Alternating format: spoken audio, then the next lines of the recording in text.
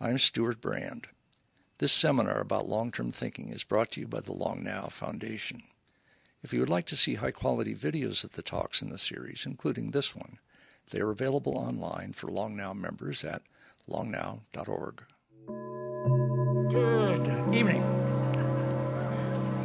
I'm Stuart Brand from the Long Now Foundation. Welcome. I want to say a word or two about our speaker's book.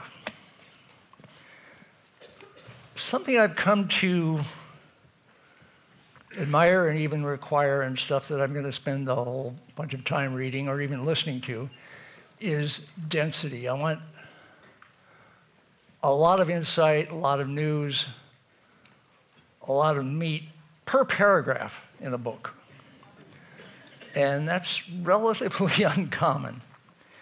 But this is about a third of the way through Enlightenment Now. You can see I've dog-eared just about every page. And that's because the density of insight and originality and serious news is that thick in this book. And what we'll hear tonight is not the book.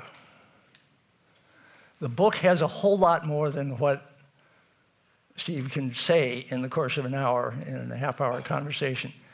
So let me introduce the speaker to the introduction to Enlightenment Now. Stephen Pinker. Thank you so much, Stuart.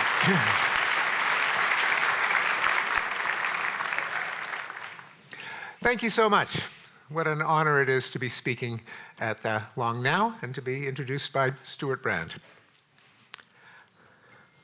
From time to time, we all ask some deep and difficult questions. Why is the world filled with woe? How can we make it better? How do we give meaning and purpose to our lives? Well, as imponderable as these questions may seem, there are some people with confident answers to them.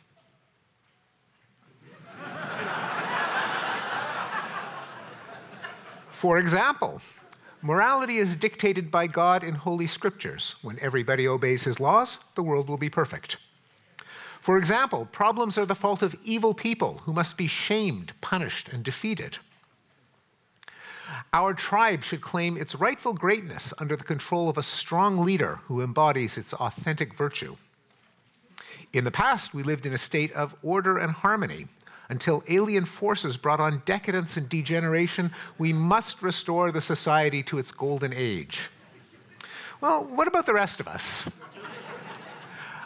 Many people know what they don't believe in, but what do we believe in? In Enlightenment Now, I suggest that there is an alternative system of beliefs and values, the one that we associate with the 18th century Enlightenment. In a nutshell, that we can use knowledge to enhance human flourishing.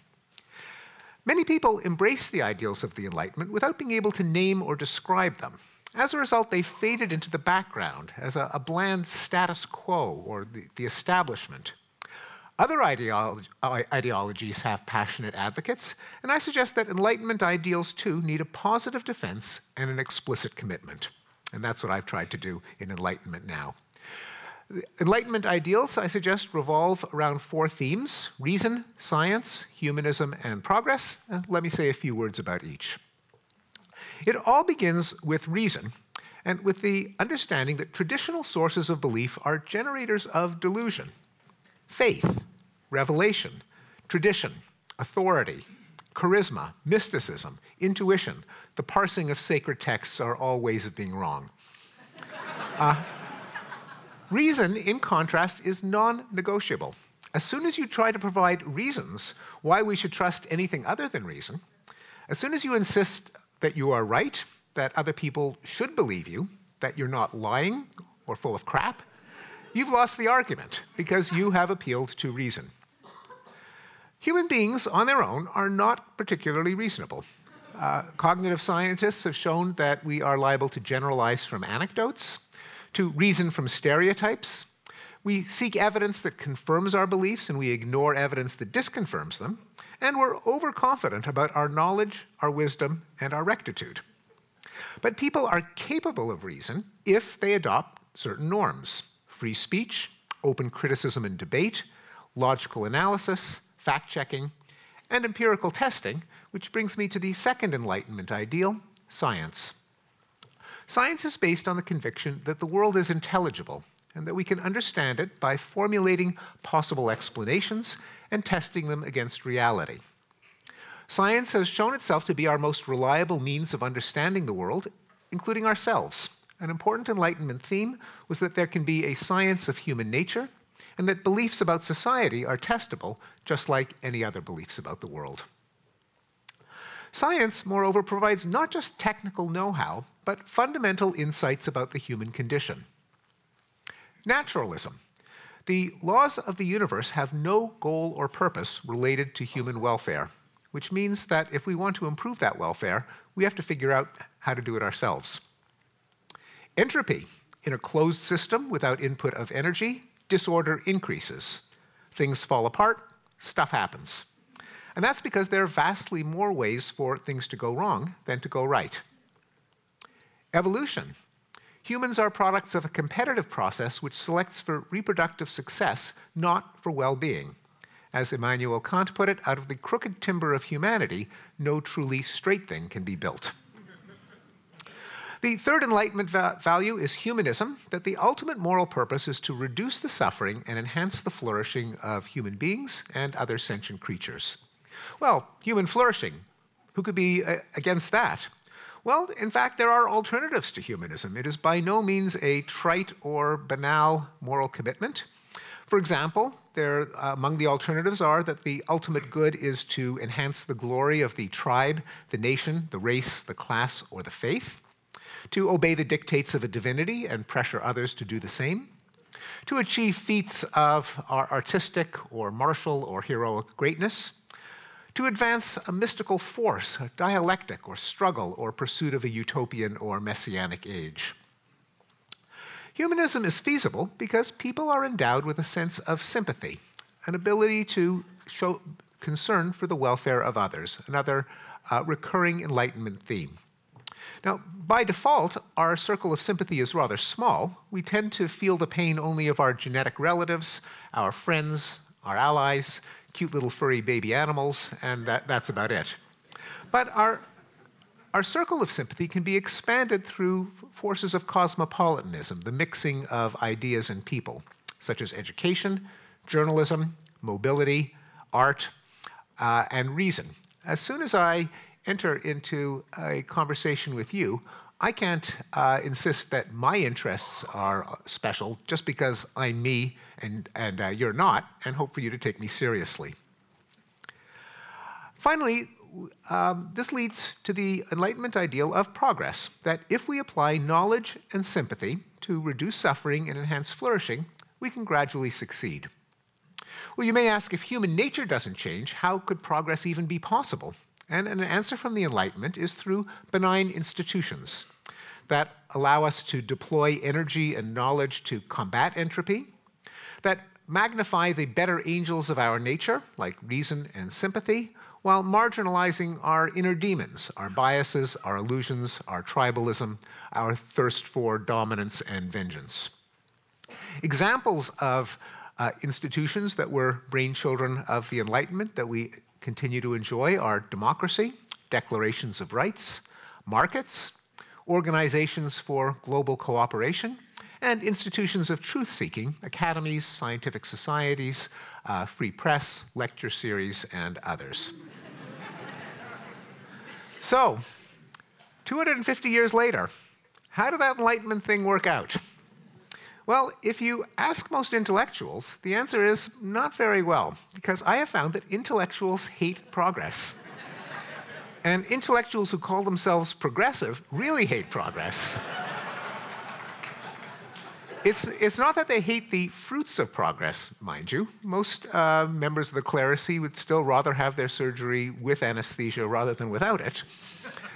It's the idea of progress that rankles the chattering class.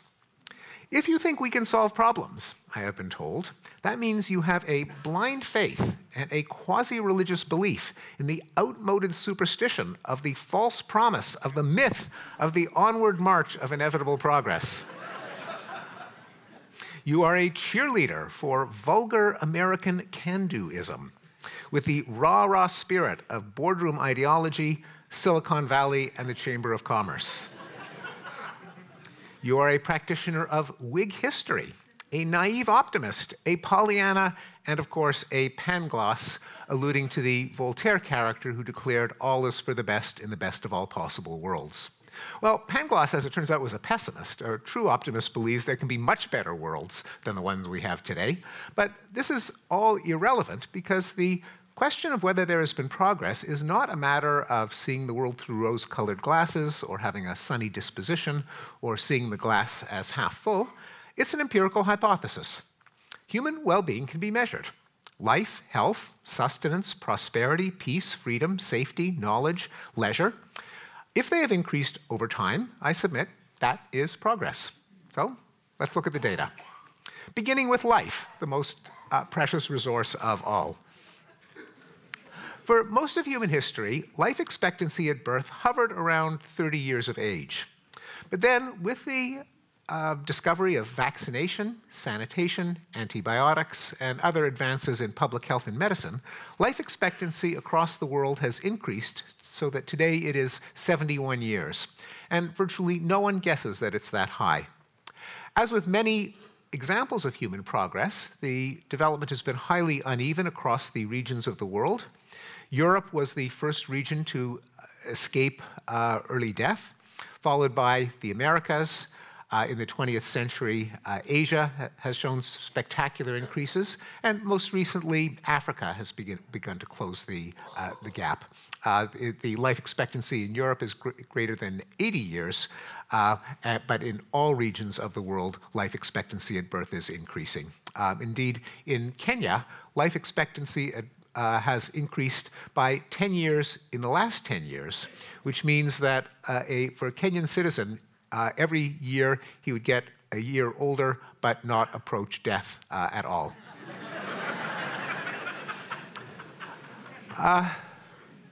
Child mortality. For most of human history, the greatest reducer of life expectancy was death in fragile children. Even in Sweden, which today we think of as one of the world's most advanced countries, in 1750, 1/3 of Swedish children did not make it to their 5th birthday.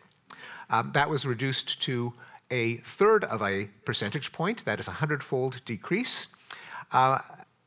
Again, other regions of the world got a later start, but followed the same trajectory. Here we have Canada in North America, South Korea in Asia, Chile in Latin America, and Ethiopia in sub-Saharan Africa, which has reduced its rate of child mortality from 25% to 6%. Still too high, but the progress is continuing. In the 18th century, 1% of Swedish women died in childbirth. That has been brought down by a factor of 250 to 0.004%.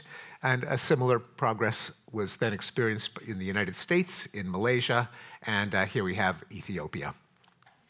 Health. For the greatest proximate cause of death for most of human history was infectious disease. That is largely eliminated as a cause of death in the developed world. In the developing world, it is still a major killer, but tremendous progress has been made there.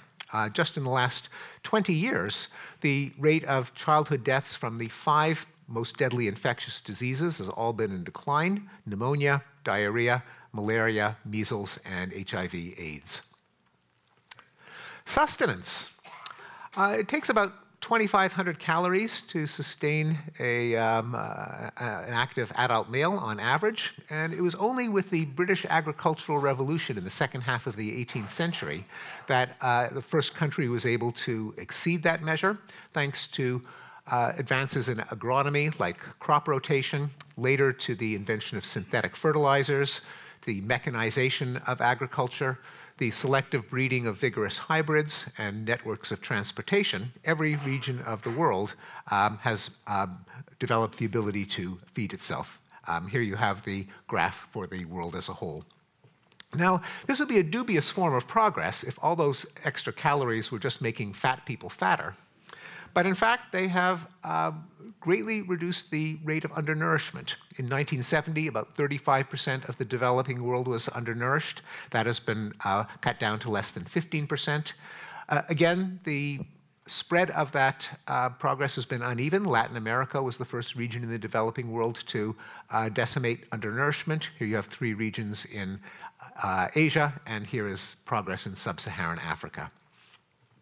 Also, thanks to the availability of calories, famine, which was one of the horsemen of the apocalypse, which could strike any continent and cause sudden devastation, has been reduced, and famines today are found mainly in war-torn and remote regions.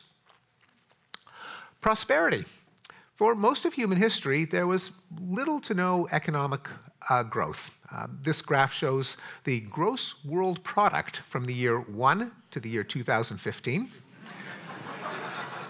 And as you can see, not much happened until the Industrial Revolution in the 19th century, and there's been a 200-fold increase in gross world product since the early 18th century.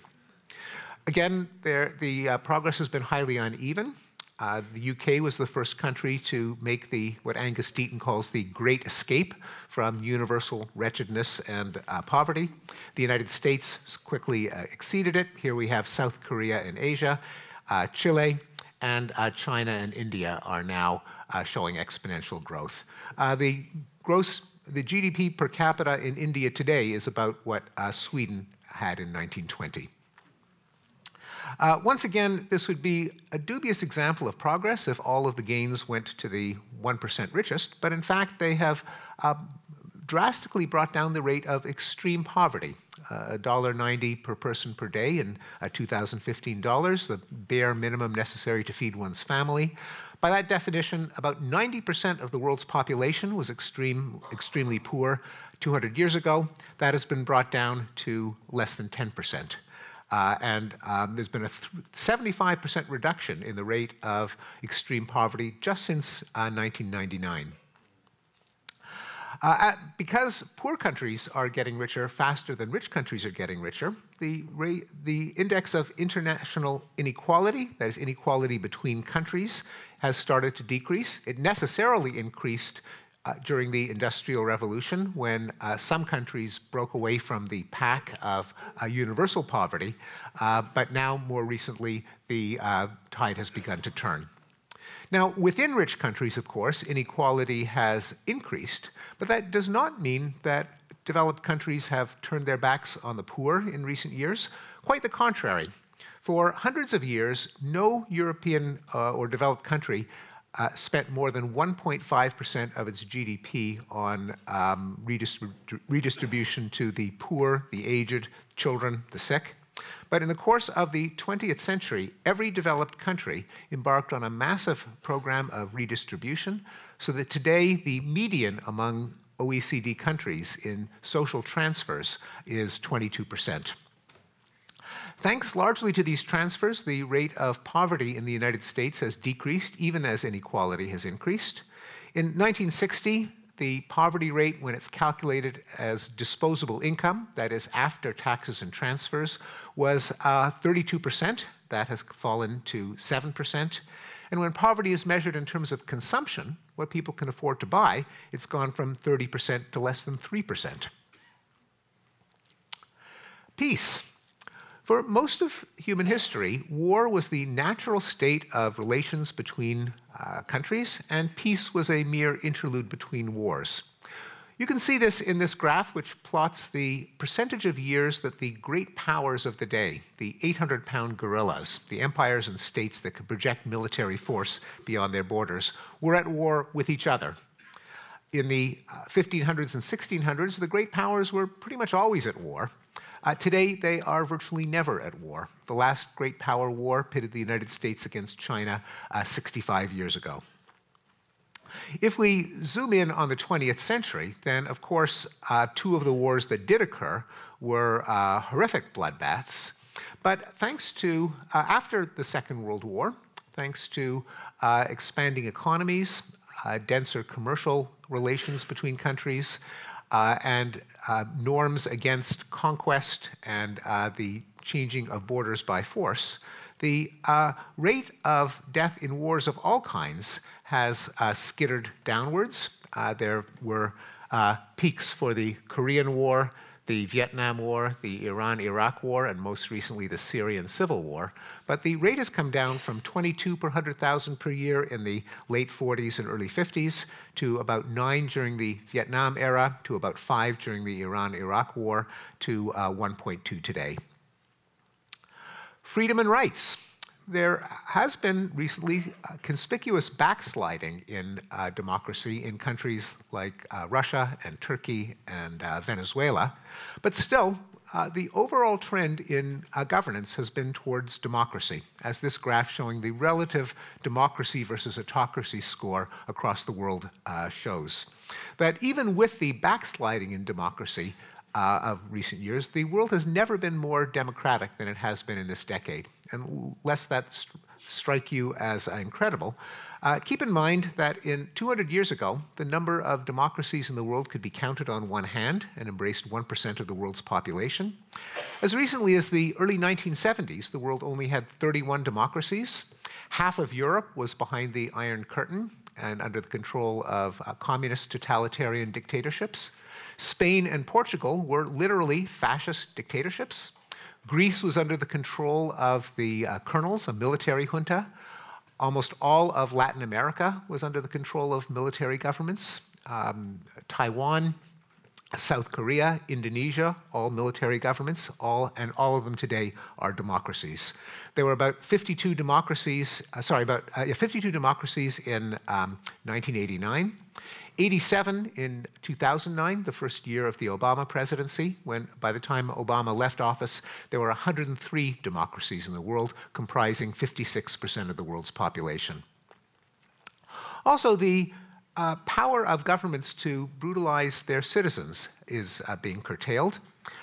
Capital punishment used to be pretty much ubiquitous across countries, and it was applied to trivial misdemeanors like shoplifting and poaching, often in grisly public torture executions like disembowelment and burning at the stake.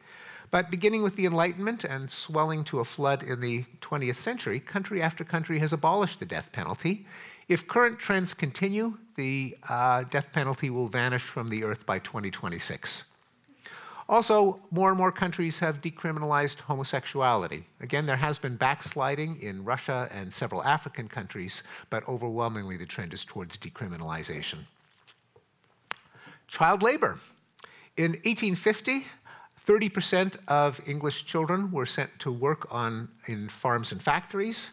With the growth of affluence, a premium that modern economies put on education, and in general, a valuation of the lives of children, the rate of child labor has plunged in England and the United States, even more dramatically in Italy, and it's come down in the world as a whole, an accomplishment for which Kailash Satyarthi won the Nobel Peace Prize 3 years ago. Violent crime. Pretty much any region of the world in a state of anarchy suffers from high rates of interpersonal violence.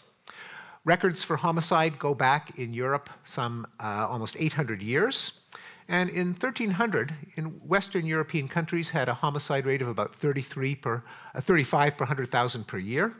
With the consolidation of centralized states and kingdoms across the medieval patchwork of baronies and fiefs, the rate of homicide came down in England and the Netherlands from 35 to 1. A similar reduction in Italy, and pretty much any part of the world in which frontier regions come under the control of the rule of law will see a transition from high rates of violence to relatively low ones. As the code of vendetta and a culture of honor is replaced by a court system and the rule of law. It happened later in colonial New England. It happened in the American Wild West when the sheriffs came to town. And even countries that remain notorious for their high rates of violence, such as Mexico, have seen a 5-fold decline of violence from what it was 70 or 80 years ago. If we zoom in on the last 50 years, we see that the United States, which, as with many measures of human flourishing, is something of an outlier among Western democracies. We punch below our wealth in measures of human well-being. And in the United States and in other Western countries, there was something of a crime boom in the 1960s. But starting in 1992, the United States brought its rate of homicide down by more than half. And the world as a whole has reduced its homicide rate by about 30% just in the last 20 years. There is a plan from the University of Cambridge of how the world could reduce its homicide rate by 50% in the next 30 years, and that's quite a feasible goal. Other kinds of violent crime have also been in decline. The domestic violence, such as violence against wives and girlfriends, rape and sexual assault are down 75% since the records were first kept in the 1970s. Children are safer. They're safer from violent victimization at school, including bullying, and safer from physical abuse and sexual abuse by caregivers. In fact, we've been getting safer in just about every way. Thanks to advances in safety technology in cars like seatbelts and airbags, thanks to the design of better highways and more consistent enforcement of traffic laws, the chance of being killed in a car accident has fallen by 96% in the last century. We are 88% less likely to be mowed down on the sidewalk, 99% less likely to die in a plane crash, 59% less likely to fall to our deaths, 90% less likely to drown, 92% less likely to die by fire. Fire departments, by the way, are putting themselves out of business. 92% less likely to be asphyxiated. However, there is one category of accidental death that has gone the other way. That is the category called poison by solid or liquid. And here you see the results of the American opioid epidemic. At the same time, we're 95% less likely to be killed on the job. And what about the acts of God? The droughts, floods, wildfires, storms, volcanoes, landslides, meteor strikes, earthquakes. Thanks to more resilient infrastructure, better early warning systems, and better emergency responses, we're 96% less likely to die in an act of God, presumably not because God has become more merciful. Indeed, think about the quintessential act of God, everyone's favorite metaphor for an unpredictable date with death, the literal bolt from the blue. Yes, we are 97% less likely to be killed by a bolt of lightning. Knowledge. We are naturally illiterate, and even in early modern Europe, no more than 15% of the population could read and write. European countries achieved universal literacy by the mid-20th century. Germany a little bit later. Here you see Italy, the United States, Chile, and Mexico. Here you have the trajectory for the world as a whole, showing that today 80% of the world can read or write, and 90% of the world under the age of 25. Not just boys, but girls. In 1750, only 6 girls could read or write for every 10 boys, and that gender parity was achieved in the late 19th century. The world as a whole is very close to gender parity in literacy. Even the most backward parts of the world, Pakistan and Afghanistan, have shown dramatic increases, for which we can thank the other winner of the Nobel Peace Prize in 2015, Malala Yousafzai. And in perhaps the most incredible example of progress of all, the one that defies belief, that people, their jaws drop, we have been getting smarter. This is true. In a well-documented effect known as the Flynn effect, IQ scores all over the world have increased by 3 points per decade for a century.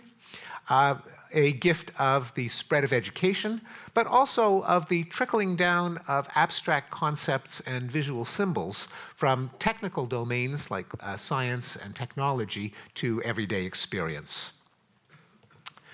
Well, have these gains improved our quality of life? In many ways they have.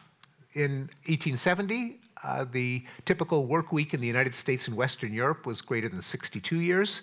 That has fallen by 62 hours per week, that is. That's fallen by 22 hours a week. And in addition, most American workers get 3 weeks of paid vacation.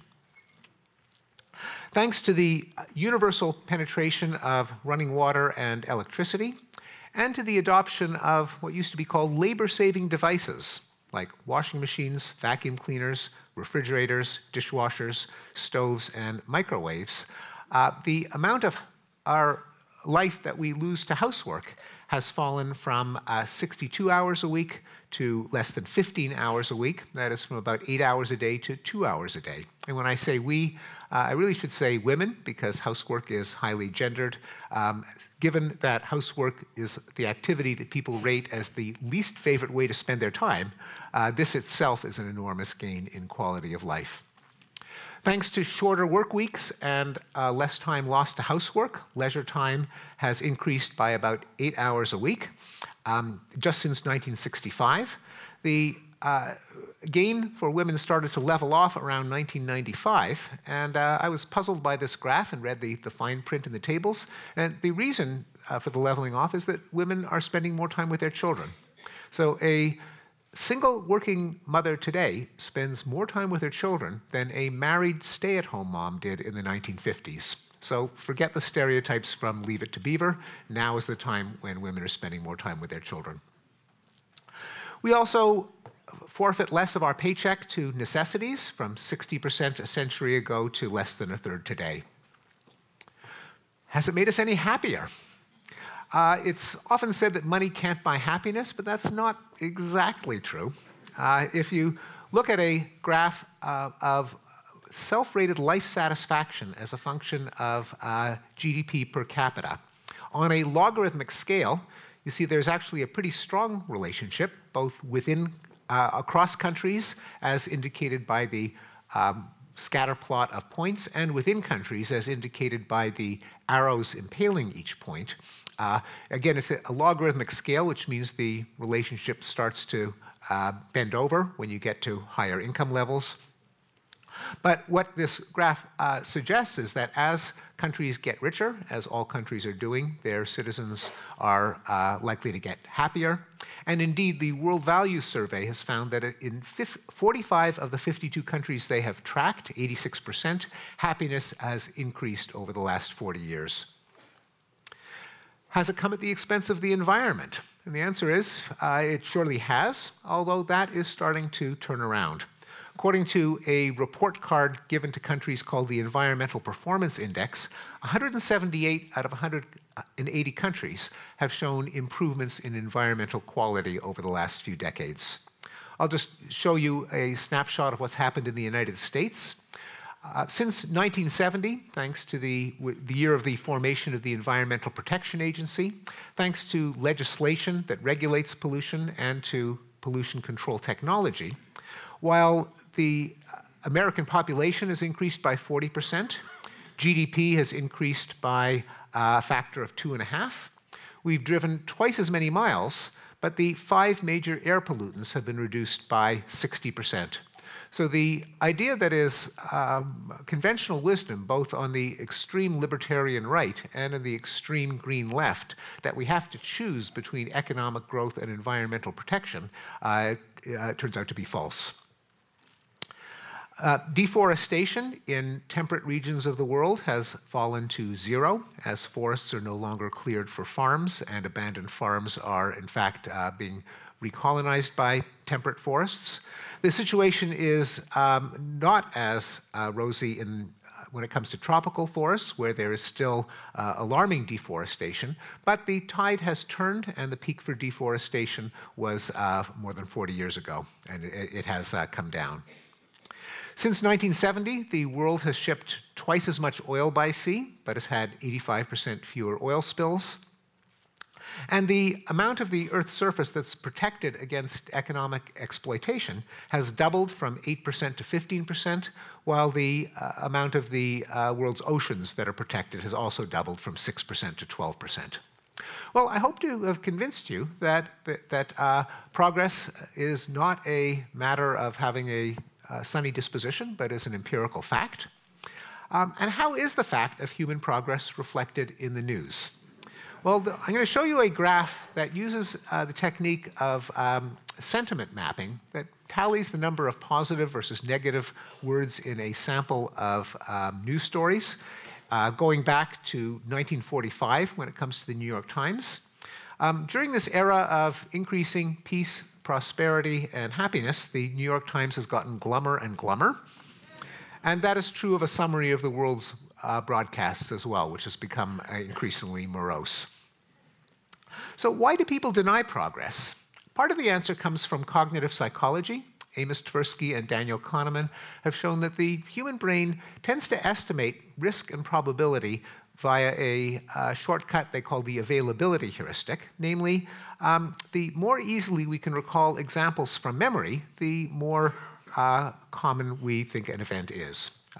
People, for example, think that tornadoes kill more people every year than asthma attacks, whereas it's drastically the other way around, presumably because tornadoes make for great television and asthma attacks not so much.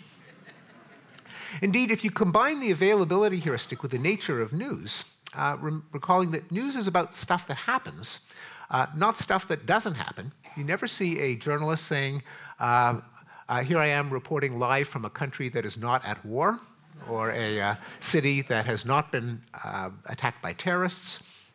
Also, news is about sudden events, not gradual changes. As the economist Max Roser points out, the news could have had run the headline, 138,000 people escaped from extreme poverty yesterday, every day for the last 25 years. But they never ran that headline. Leading to the hypothetical story in The Onion. CNN holds morning meeting to decide what viewers should panic about for the rest of the day. You combine the availability heuristic with the nature of the news, and you get the impression that the world is getting more dangerous, and always has been. There's another feature of our psychology that predisposes us to pessimism about the world, called the negativity bias, that bad is stronger than good. We dread losses more than we anticipate gains. We dwell more on what can go wrong than what can go right. Especially recent bad events that in distant memory tend to lose their negative coloring. Explaining an observation by Franklin Pierce Adams that nothing is more responsible for the good old days than a bad memory. The negativity bias also opens up a market for doomsayers and prophets to remind us of hazards we may have overlooked.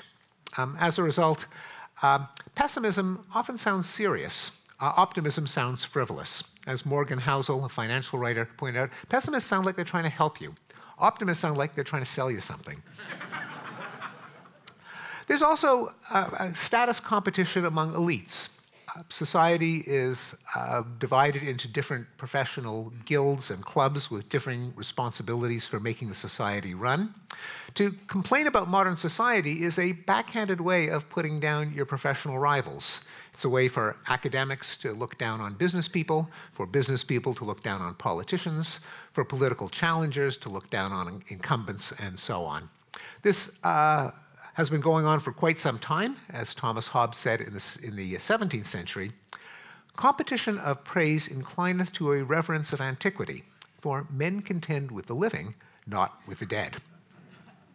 Let me end with 3 questions about progress and enlightenment.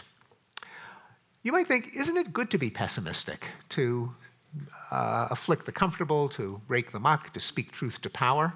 Well, not exactly. It's good to be accurate. Of course, we must be aware of problems and suffering and injustice where they occur, but it's also important to be aware of how they can be reduced. There are dangers to thoughtless pessimism, such as fatalism. Why throw good money after bad? Why throw money down a rat hole? The poor will always be with you. Why waste time and money on a hopeless cause? Indeed, if we are doomed, as many prophets remind us, then we should just enjoy life while we can, since there's nothing that we can do to forestall that doom. Eat, drink, and be merry, for tomorrow we die. It can also open the door to radicalism. if every institution is in irrevocable decline, if the society is degenerating fast and on the verge of collapse, well, that opens up calls to smash the machine, drain the swamp, burn the empire to the ground under the expectation that anything rising out of the ashes has got to be better than what we have today, or to empower an aspiring demagogue who promises only I can fix it. Is progress inevitable? Well, of course not. Progress does not mean that everything gets better for everyone, everywhere, all the time. That would be magic, not progress. Progress consists of using knowledge to solve problems, and problems are inevitable. Solutions create new problems which have to be solved in their turn. Also, the world can always be blindsided by nasty surprises, and I've mentioned a number of them: the world wars, the 1960s crime boom, AIDS in Africa, the American opioid epidemic. And there are severe global challenges that we have not solved, foremost among them being climate change and the risk of nuclear war. I think it is best to see these not as apocalypses in waiting, but as solvable but as yet unsolved problems. We can address climate change by attempts to decarbonize our economy via carbon pricing and low, zero, and negative carbon technologies, and to pursue denuclearization via international stability, which would make nuclear weapons unneeded, obsolete, anachronistic, and programs of arms reduction. Just a couple of hints that these are not vain utopian hopes is the fact that in some ways they have already begun. There's a natural arc in modern economies toward emitting less CO2 per dollar of GDP. Here we have a graph for the UK showing that as the UK underwent the Industrial Revolution, it emitted far more CO2 as large amounts of coal were burned to power the Industrial Revolution. But then there was a transition from coal to oil, from oil to natural gas, and then to renewables and nuclear energy and hydro, which has resulted in less CO2 being emitted per unit of wealth.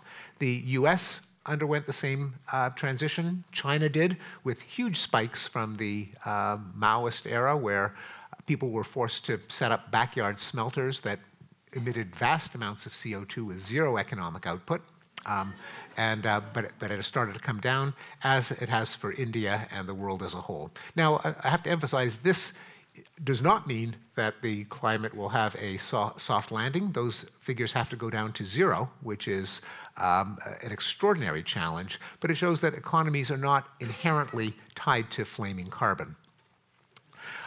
The major fact about nuclear weapons is that no nuclear weapon has been used in war since Nagasaki, more than 70 years ago, and there is something like a taboo against the use of nuclear weapons, even at least so far, including tactical nuclear weapons. And there's been a massive reduction in the size of the world's arsenal, at least so far, an 85% reduction since the height of the Cold War in the 1980s. Indeed, about 10% of American electricity is generated from nuclear fuel from spent nuclear weapons, mainly Soviet. More generally, progress is not a mystical force, but it depends on embracing the ideals of the Enlightenment, namely applying reason and science to enhance human flourishing. If we continue to apply these principles, then progress could continue, and if we don't, it may not. Final question: does the Enlightenment go against human nature, as some romantics and defenders of religion insist? Is humanism just too arid or tepid or flattened to satisfy human needs? Is the conquest of disease, famine, poverty, violence, and ignorance boring? Do people need to believe in miracles, a father in the sky, a strong chief to protect the tribe, myths of heroic ancestors? Well, it's not so clear. Secular liberal democracies turn out to be the happiest and healthiest places on earth, probably in the history of our species, and they are the top destination of people who vote with their feet. Also, I dare say that applying knowledge and sympathy to enhance human flourishing is heroic, glorious, maybe even spiritual. This is a heroic story that is not just a myth, it is true, or true to the best of our knowledge, which is the only truth we can have. Also, it is a heroic story that doesn't belong to one tribe, but to all of humanity, to any sentient being with the power of reason and the drive to persist in its being. Because it depends only on the convictions that life is better than death, health is better than sickness, abundance is better than want, freedom is better than coercion, happiness is better than suffering, and knowledge is better than superstition and ignorance. Thank you very much. Okay. Thank you. All right. Thanks very much. Thank you.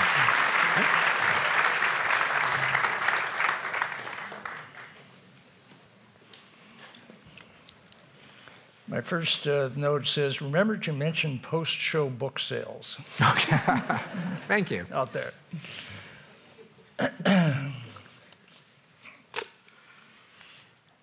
You haven't mentioned Trump except by sort of inference, but the sense he is mentioned in your book quite a lot. And you seem to be saying that one of the ways these various success curves can be reversed is the policies of the current administration. You want to spell that out a bit? Yes. Well, I faced a challenge in writing a book on progress that came out in after 2016, shortly after 2016, because it doesn't look like so much progress. And I got conflicting advice. Some people said, oh, he's just a blip, progress is going to continue, you want your book to be relevant long after he's left the stage, don't mention him. Others said, well, you should, after every measure of progress that you document, you should say, but this is threatened if Donald Trump gets his way.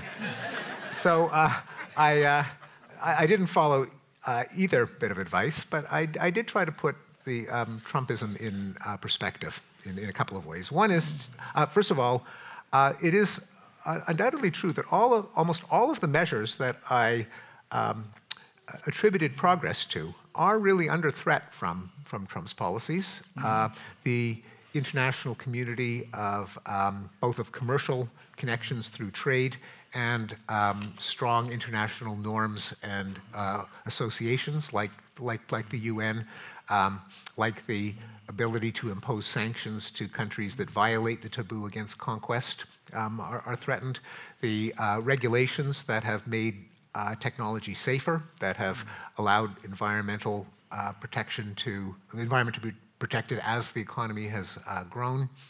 A reliance on science and evidence, both as a way to extend the human lifespan, and to implement policies like crime reduction that are driven by evidence. I mean, I could go on. They really are threatened. It isn't just the standard liberals discussed with Donald Trump.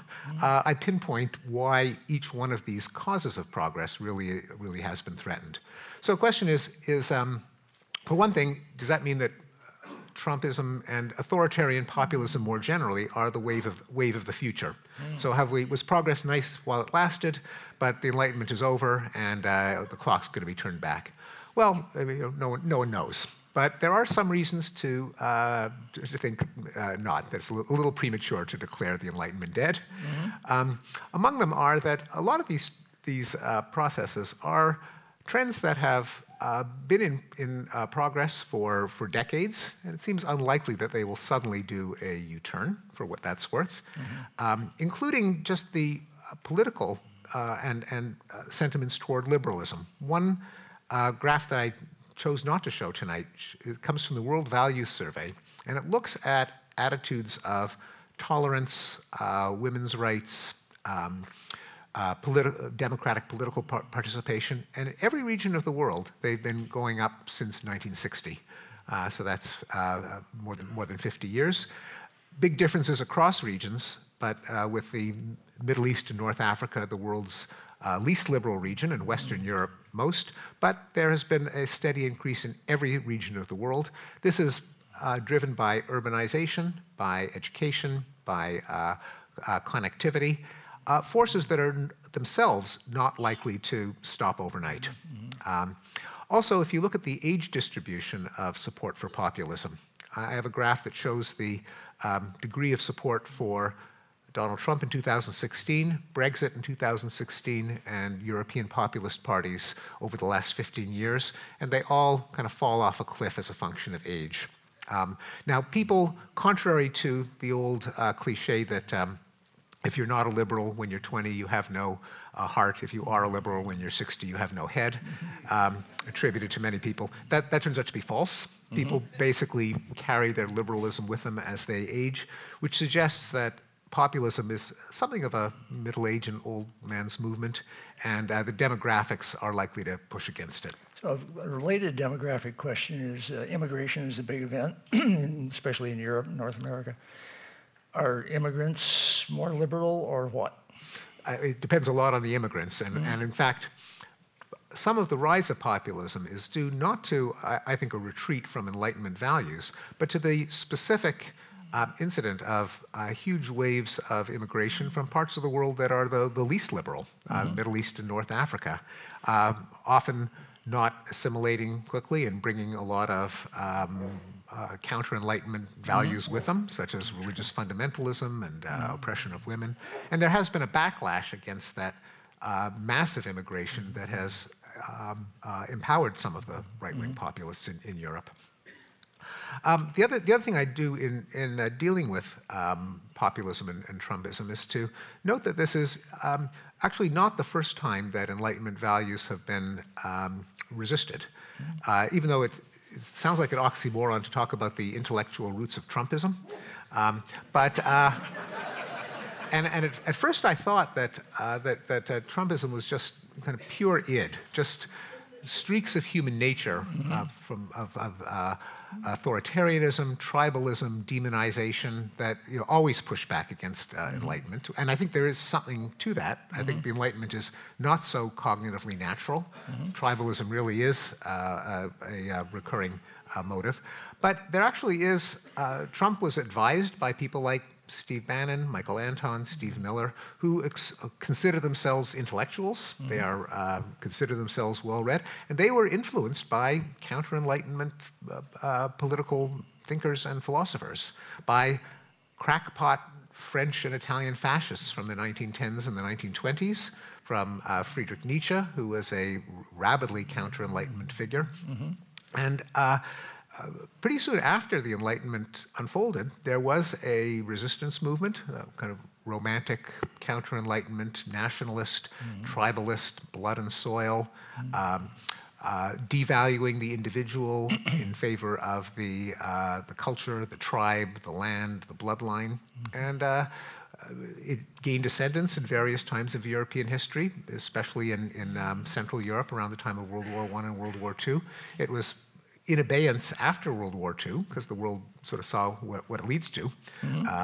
But it does tend to bubble up, and that's what we've been seeing, I think, with authoritarian populism. A couple questions about the research that what we just saw reflects. Craig asks, how do you perform your research to ensure the statistics you use aren't affected by an implicit bias toward data that shows positive progress? And I would add to that, I can't believe you did all this research. So say a little bit about how you accumulated the material that's behind these graphs, which is the real meat of what you have here. From various places, I was assisted greatly by a couple of new websites that have popped up that are kind of data aggregators. Max Roser's website, Our World in Data, stupendous source of data, because not only are there graphs, but you can download them and link to the original source of each one. Often United Nations organizations, the Food and Agricultural Organization, the World Health Organization, the World Bank. There's another one by Marian Tupy called humanprogress.org. There's Hans and Ola Rosling's website, Gapminder. So that was a kind of portal into some of the standard data sets. And others I found from various sources by, often if I read a large number of books by experts in the particular domains and would go to their references and follow up on their data sets. And I don't think any of the sources that I cite are particularly controversial in terms of their direction. That is, you could quibble about exact values, but I would be surprised if any of them were not the consensus of the academic experts in each field. So I think it's pretty well established among historical criminologists, for example, that there's been a massive reduction in homicide since the Middle Ages. So I think Craig's question is sort of, how do you defeat your own confirmation bias?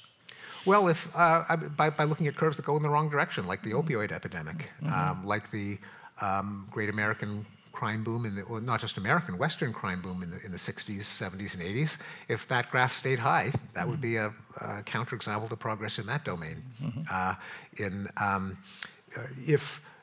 If the graph for deaths in wars was World War I and then World War II and then World War III, that would be a disconfirmation. So anything could be disconfirmed. That's easy. The fact is the graphs do go down like that. I should think actually, if I were you, I'd be welcoming anything that is sort of counter to these trends because they're so continuous and wide and gross and so on. That, anything that goes against it, you sort of need it in order to add some kind of plausibility to your story. Well, no, that's true. And another example for those who are kind of eagle-eyed, very, very quick graph spotters may have seen a number of reversals, such as the fact that the American homicide rate, which fell pretty steadily from 1992 to 2014, went up in 2015 and 2016. I mean, didn't undo the decline, but wiped out about 9 years of progress. And the Syrian civil war represents a reversal. The peak was probably the year before last, let's hope. But that was went in the wrong direction. In fact, in the book, I have, for the graphs for violence, I put a little arrow pointing to the last year of data plotted in my previous book, The Better Angels of Our Nature, to address the question, well, did you maybe catch the world at a lucky moment, and has it all fallen apart since then? And in a couple of cases, like the uptick in American homicide, it has gone in the other direction. The Syrian civil war, again, was a blip up from the low from 2010. So the graphs could go any which way. And you're right, it would be, if they all just went monotonically downward, then you would mistrust things. Positively creepy. Kai, from the United Nations Innovation Lab, asks, where does female empowerment and leadership fit into this new era of enlightenment? Yeah, it's actually a theme that I explored more in The Better Angels of Our Nature than in this book. Just the question that people often ask about violence is, as women are more empowered, would you expect rates of violence to go down? And the answer is probably yes. And in the broader case of human flourishing, I didn't comment on this, but it does seem that there is in the switch from, say, martial values, tribalism, national glory, to humanism, you could say this is a kind of feminization of morality, that a world in which it's safe to bring up children who grow up, who get an education, who don't die of disease, who don't starve to death, as opposed to the glory of the nation. You could say that that's a shift from kind of prototypically masculine to more feminine values. And it may not be a coincidence that many of these changes have been coincident with the rising empowerment of women since the 1970s. How's that going in your world of academia, which is famously slow to feminize? Well, it's actually it hasn't been slow to feminize. I mean, there are some. They're in the students, but how about in the power structure?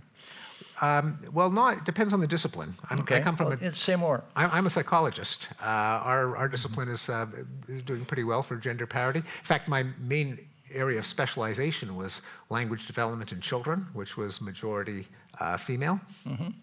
Psychology is one of the more closer to gender parity, not exactly. And it's, depending on the discipline, there's enormous differences in the percentage of scientists who are female. Okay.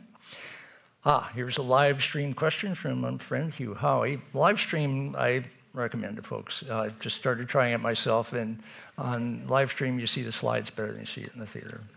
And questions come to the stage. So Hugh Howey asks, how does the balance of knowledge that things are getting better and the passion required to continue the trends blend? How do we manage to make it easier for people to be rational pessimists and optimistic activists?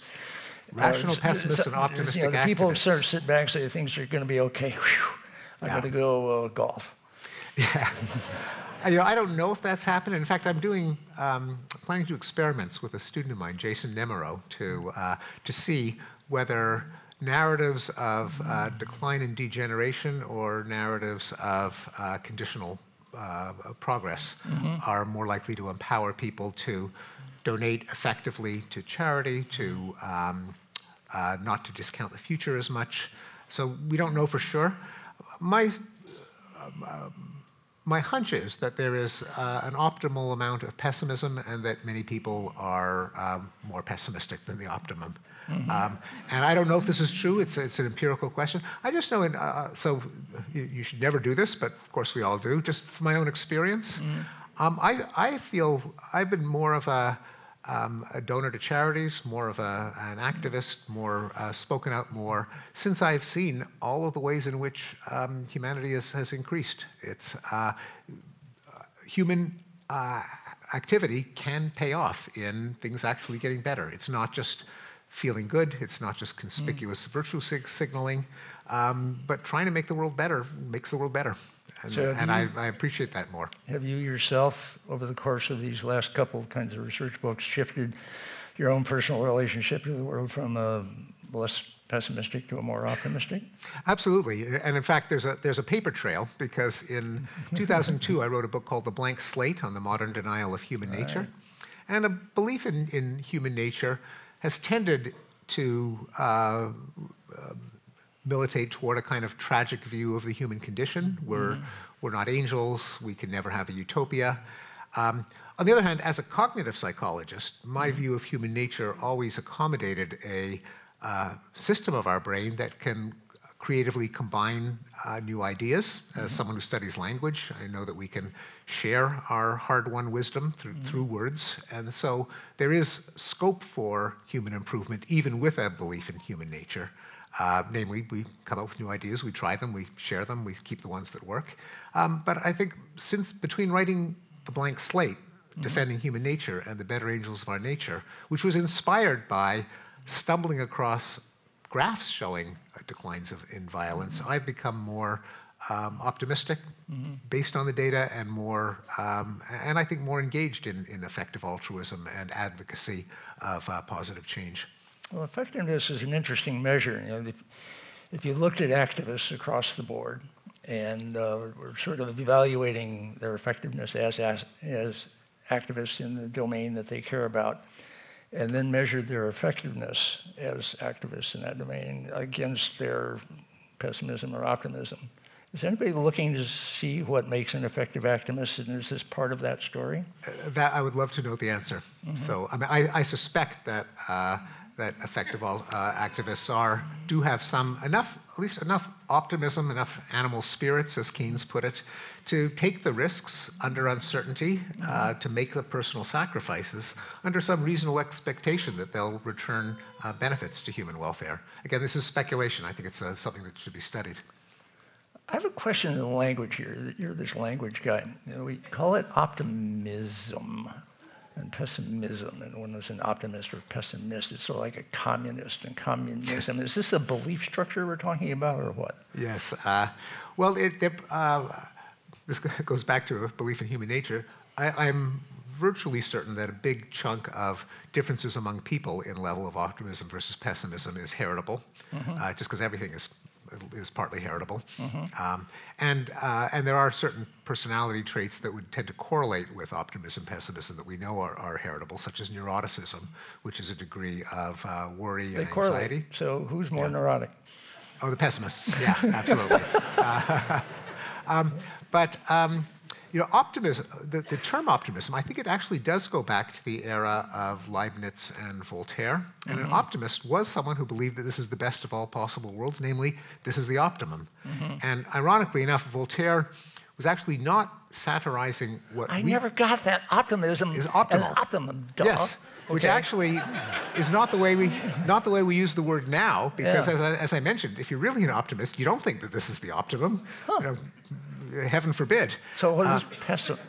I don't know where pessimism comes from. Okay, we'll find out. But in any case, Voltaire wasn't even satirizing hopes for a better future. I mean, he was an Enlightenment figure. He was satirizing almost the opposite, Leibniz's theodicy, according to which we have no choice but to accept the evil and violence and suffering and early death in the world, because it's metaphysically impossible for the world to be any better than it is. Because if it could be better, God would have made it better. So what we have, we're stuck with. It's impossible for the world to be better. That's what Leibniz had in mind, and that's what Voltaire was satirizing. Speaking of that, there's a question from a person named Anonymous, who says, is there a religious component from monotheism which helped or be considered helping modern enlightenment in science and quality of life, or not? Well, certainly the Enlightenment thinkers themselves were, even though many of them were not atheists, some of them were deists. They believed that God kind of wound up the clock of the universe, set it in motion, and then let it kind of unwind by itself without any intervention. None of them really appealed to Judeo-Christian doctrine to justify much of anything. So in fact, often the Enlightenment is almost defined as a abandonment of justification by scripture, dogma, tradition. There is a notion of progress among religious thinkers that may have influenced the Enlightenment, the idea that there has been progress from, at least among Christian thinkers, from the ancient Hebrews to Jesus, to the early church, if you're Protestant, to the Reformation. So there is that notion, that at least concept of progress. But it's... well, these churches were an institution. Are they an institution in the Enlightenment sense that you've been talking about as a sort of an ameliorator of a lot of the fragmented, feudal-like killing and all the rest of it? Well, some of them, especially the Catholic Church, fought the Enlightenment tooth and nail. Joseph de Maistre, for example, argued against the abolition of torture and grisly torture executions, because people will just run wild with licentiousness if they don't have the fear of being tortured to death. He was against reading of novels, because then people would start to get ideas about nonconformity. So certainly the Catholic Church was dead set again, and actually in many ways continues to be. And that many of our, much of what you might think of as sort of strange opposition to Enlightenment, including some of the negative reviews of Enlightenment now, come from prominent intellectuals who would be the first to note that they are influenced by Catholicism, such as Andrew Sullivan, such as Ross Douthat. And there's been a queasiness among many Catholic thinkers to Steve Bannon, another Catholic thinker, to the idea that and again, he makes no bones about it. He addressed the Vatican, and one of his most famous speeches was delivered there. The idea that the individual human is both the locus of moral valuation, that what's important is how happy each one of us is, that human reason is the source of moral doctrine, as opposed to something that is bigger than any of us, namely the church and the church tradition, that the freedom and individual self-determination have just led to licentiousness, to pornography and abortion and divorce. So there has been a tension between Enlightenment and at least some religious traditions. Others, though, have been influenced by the Enlightenment, and many religious denominations have become more humanistic, more liberal. Quakerism was in some ways ahead of the curve because they were both abolitionists and pacifists in an era where not all Enlightenment thinkers were, and certainly most other religious denominations were not. And other denominations, mainstream Protestantism, the more liberal branches of Judaism, have, I think, been affected by the Enlightenment tide and have backtracked from the Iron Age morality, from the theological doctrines, and have become kind of institutions of humanism themselves. You're among the sort of public, somewhat aggressive atheists. Is that correct to say? I don't think I'm aggressive. I mean, I'm clear.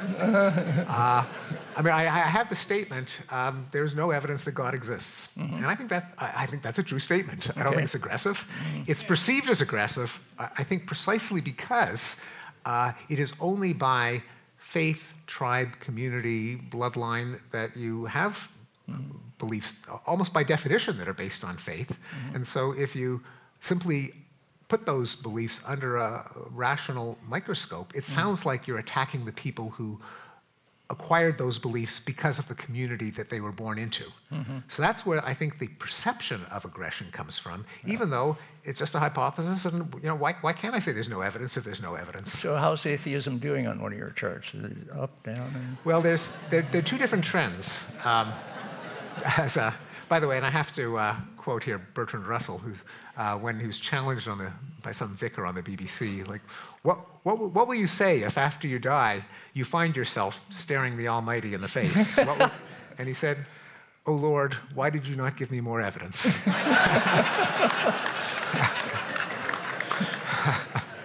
But back to your question. And the Lord says, what part of the word faith do you not understand? That'd be another way of putting it. So there are two trends that are going in opposite directions. One of them is that when people shift their religious belief, it is in the direction of losing their religion. The fastest growing religion in terms of converts is no religion at all. However, religious people have more babies. So the number of people that are in communities of faith is increasing, even though the number of people who become religious is decreasing. The other trend that makes us overestimate the influence of religion, why many people believe that despite Enlightenment hopes, people are getting, that religion is playing a larger and larger role, aside from just sheer fecundity, which itself may change in the future because a lot of the trends that have reduced religiosity, like urbanization, like education, like affluence, as those continue, they also affect fertility. And so it could be that the trend toward the demographic transition to lower fertility may also involve secularization. But the other, I think, distorter of our perception of the role of religion is that religious people vote. And a lot of secular people do not. Why do religious people vote? Partly their clergy tell them to. It may also be, that may be one reason. And so in fact, in the 2016 election, I think the voting rate among evangelical Christians was in the ballpark of 80%. The voting rate among so-called nuns, N-O-N-E, not the ladies with hats, not nuns, was more like 25%. Now, partly this is age. There's a pretty big cohort effect for religiosity. The younger the group, the less religious. But it may also be that whatever social, cultural, personality type allows you to affiliate with any institution makes you more engaged in the political process, and that some of the nuns aren't so much kind of students of Bertrand Russell who figured it all out, but they just kind of withdraw from all institutions, from churches, but also from the political process. Okay. Here's the internet question, social media question. Justin asks, how do you feel about communication over the internet has affected our ability to have discourses and advancement? And where does it fit into the story, do you think? Yeah, so that's the, I mean, so nowadays, everything that goes wrong is blamed on social media. Right, right. And, maybe some of the things that, that have gone wrong are a fault of social media, and some surely are. Yeah, I don't really know that, I think it's too, and by that I mean, who cares what I know? But I think it is not known in the sense that it's so new that I don't think there's a good body of literature on how much social media has driven the polarization that we have seen. A lot of it has been driven by cable news, and there we do know that it has an effect, just by the natural experiment that cable companies offer different menus of stations, and Fox News in particular is sometimes introduced to one town before it's introduced to another town. And so for social scientists, it's, yes, an independent variable, an experiment of nature. And what happens is there is absolutely an effect of Fox News on voting and political opinions. When Fox News is introduced to a town, the citizens move to the right. And so that's not social media, but that is an effect. There's also a big effect, and again, I don't know if we have the social science data to disentangle them, but segregation by education, and that more highly educated people tend to live with one another more. There are patterns across urban areas versus suburbs. And here I am saying this in San Francisco. It's kind of bloody obvious. And that the like-minded communities may be driven by physical proximity and by occupational segregation, as far as, as much as by social media filter bubbles. There's a couple of where should we go from here questions. Alexander Rose asks, what trends or data give you the most concern? And Emily asks, where should we focus our efforts for progress in the future, in your opinion? Yeah. And those may be separate questions. They may be related. They might be related, yeah. Where should we focus? Well, certainly in terms of actual physical threats, I'm concerned about climate change. And I assume you are too, but maybe not as much as me, or more, but. Well, I don't know how much you are, so I'll take you off the hook. I'm concerned about climate change.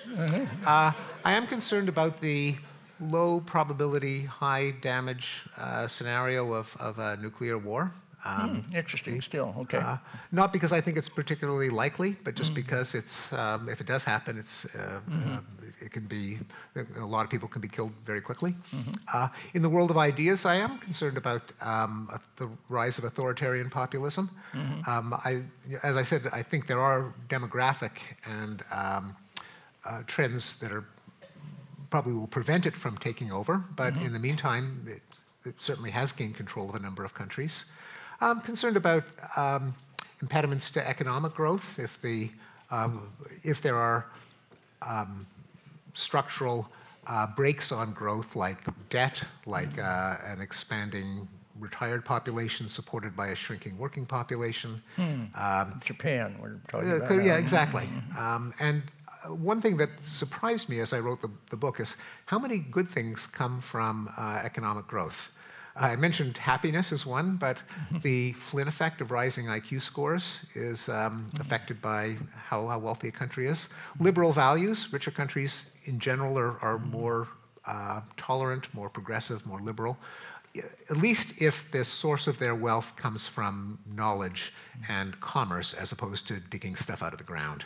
Because there are a number of extraction states, particularly in the Middle East, Arab oil states, that are very rich and very reactionary. But putting aside them, in general, wealth buys liberalism, it buys intelligence, it buys happiness, it buys peace, it buys democracy, on average. So if economic growth were to plateau, then there'd be a lot of negative consequences. So that's something I think about. So one question, Enlightenment now, New Enlightenment. That was then, this is now. You're talking about the values which were established then and that are still valid to push forward. What's different? 200 years is a long time. A whole hell of a lot has gone on. And that we're still even evoking something that was basically invented over 200 years ago is itself strange and amazing, but okay, we'll go with that. What is an enlightenment now made of? Are we just seeing this is the Enlightenment playing out quietly behind the scenes, making all these graphs go forward? Is there something extra special that these questions are raising that we might be doing now so that we are the Voltaires and Diderots and so on of our time? What are we talking about now in terms of Enlightenment? Well, now we certainly are talking about limiting the resurgence of tribalism, nationalism, racialism. I think that in general, although I don't think that religion is necessarily incompatible with Enlightenment values, because religions become more enlightened, but certainly fundamentalist beliefs, getting your morality from Scripture, getting your theory of causation from Scriptures, so using prayer or faith as a solution to problems, I think is highly problematic. I'll be concrete. There is belief, there's a huge correlation between utter denial of human-made climate change and both right-left politics, much greater correlation than scientific literacy. In fact, the correlation with scientific literacy is probably zero. The correlation with where you are on the right-left scale is very, very high, 0.8 or something, or 0.9. And there is a correlation with religiosity. So there was a movement in the 1990s and first few years of the 21st century toward sometimes called stewardship of the environment, kind of confluence of the religious with the environmental movement. I think it was called creation environmentalism. It went by a number of names. It was completely dashed when Obama became president and the Republican Party vowed a principle of absolute non-cooperation with anything the Obama administration proposed. And of course, evangelical Christians were locked up by the Republican Party. And so the dream, E.O. Wilson had a whole book where he had a letter to a hypothetical minister of how they could find common cause in protecting God's gift of the environment. Forget about it. There was just the evangelicals became implacably opposed to any measures to address carbon emissions or environmental protection. And part of it was polls show that a large percentage of them believe God wouldn't let any bad thing happen. God wouldn't let there be climate catastrophes. So this is a case in which a counter-Enlightenment belief could have real pernicious consequences. Okay, and so in a sense, you're using concern about climate as a sort of measure of enlightenment actually in people, in the enlightened ones who are paying attention. That would be one example. But it also sounds like, since you're talking the outliers of this political spectrum, that if there were less outliers and more folks sort of arguing agreeably with each other, rather than totally not listening, that somehow would move in the right direction. I would. So hard right and hard left are both problems? I think so. Yeah. Just from research that shows that when people are committed to a political ideology, they are demonstrably less rational. This has been shown by in a number of ways by Philip Tetlock, who has spoken in this series, who's shown that if you look at how accurately people predict the future, I mean, not kind of seeing into the next century, but just hold their feet to the fire, make concrete predictions about what's going to happen in the next 6 months to a year. The political ideologues do much worse than the kind of the Bayesian nerds, the ones who try to assess a base rate probability and tweak it up or down by the evidence. And another example is the work of the Yale legal scholar Daniel Kahan, who did a famous experiment. It was reported in a number of newspapers as why politics makes us stupid, or politics interferes with your ability to do math, that presenting data to people from a hypothetical study, where the data were jiggered so that there was a kind of gut feeling as to what they implied, whether A caused B, that was wrong. That is, if you looked at the raw numbers, it would seem that A caused B, but if you take a second and just do the proportions, then you realize it's the other way around. So it's deliberately a little bit of a trick question, so it required a bit of reflection. If it's a non-political issue, does this skin cream successfully treat a rash, then the more numerate you are, the less likely you are to be seduced by the wrong answer, both if you're a liberal or a conservative. But as soon as the issue becomes politicized, namely, does a concealed carry law increase or reduce the crime rate? Same numbers. Then it turns out that the more numerate liberals and conservatives did worse when the data went against their preferred hypothesis. And so politics makes us stupid.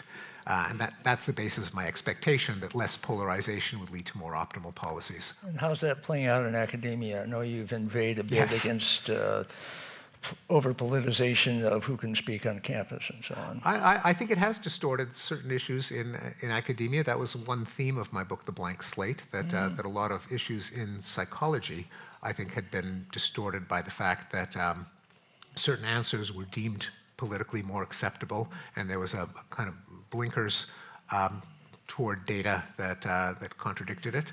That was a theme that was then taken up by Phil Tetlock again and John Haidt and Jose Duarte. You guys are sort of group of what are seen as conservative public intellectual academics. Well, conservative in the sense, from the perspective of what I call... Not insanely liberal? What are we talking about? Well, I refer to the hypothetical location called the left pole. So when you're, when you're at the North Pole, all directions are south. When you're at the left pole, all directions are right. Okay. So from the left pole in academia, by that standard, it might be called a conservative, but I'm a very peculiar conservative. I'm one of the biggest donors among the Harvard faculty to the Democratic Party. I voted for Hillary. I'm really by no stretch of the imagination a conservative, except by this peculiar perspective of the left pole. Is that getting better on campus or worse, by the way? It's getting worse. The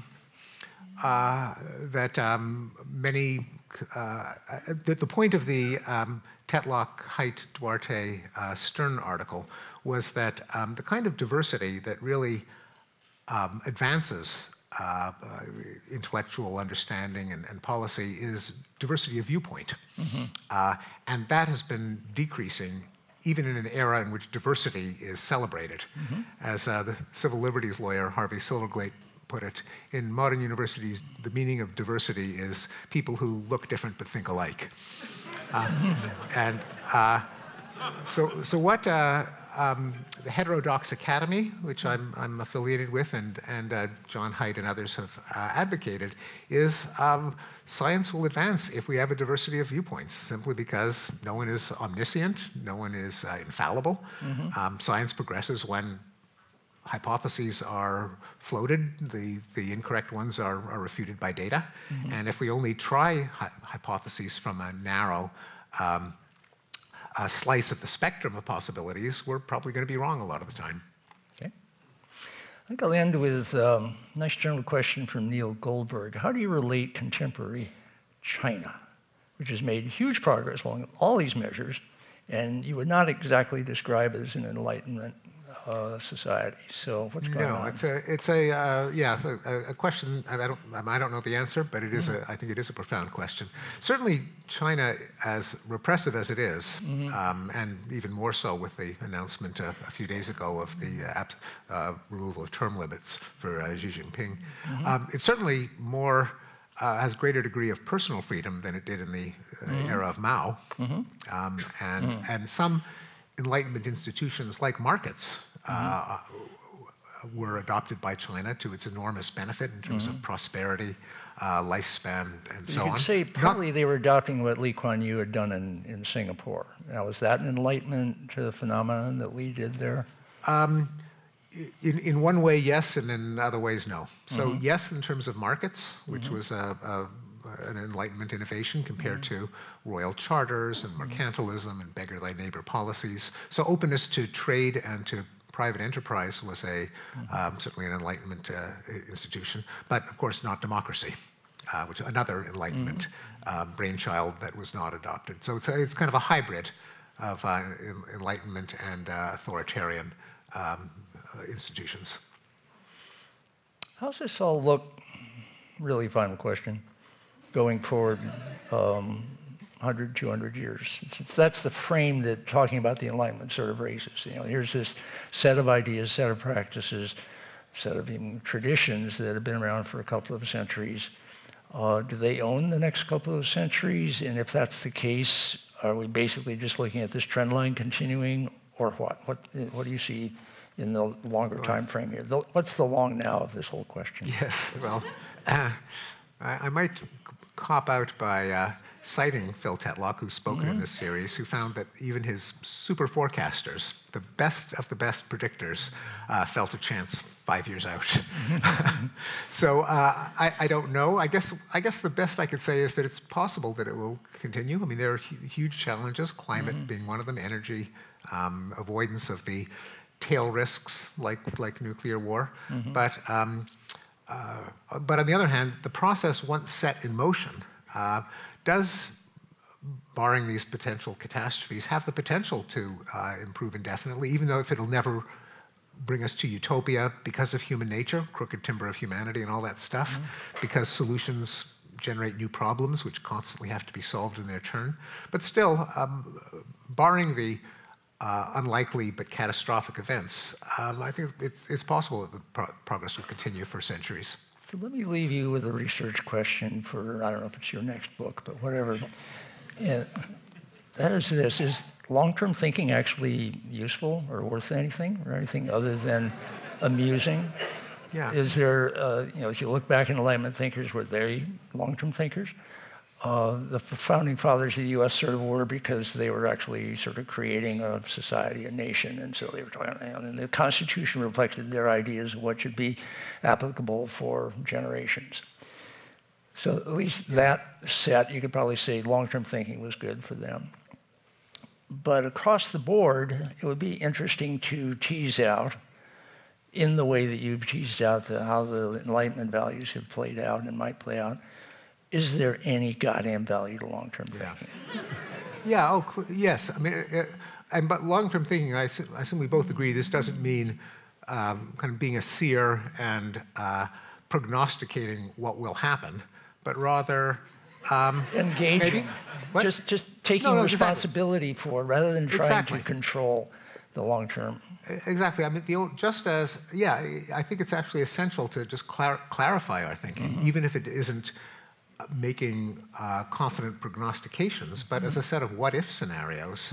Absolutely. For the same reason that I don't think you can do history without thinking of counterfactuals. What would have happened if? Just because the notion of cause and effect is inherently tied to counterfactuals of the past and also of the future. So I think it's tremendously valuable if it's not confused with prophecy, but it isn't prophecy. It's long-term thinking. Well, we got Neil Ferguson, who does counterfactuals, among other things, as an historian, speaking in the fall, so I'll ask him the same question. Thank you for doing this. Hey, thank you, Steve. Thanks very much. Thank you.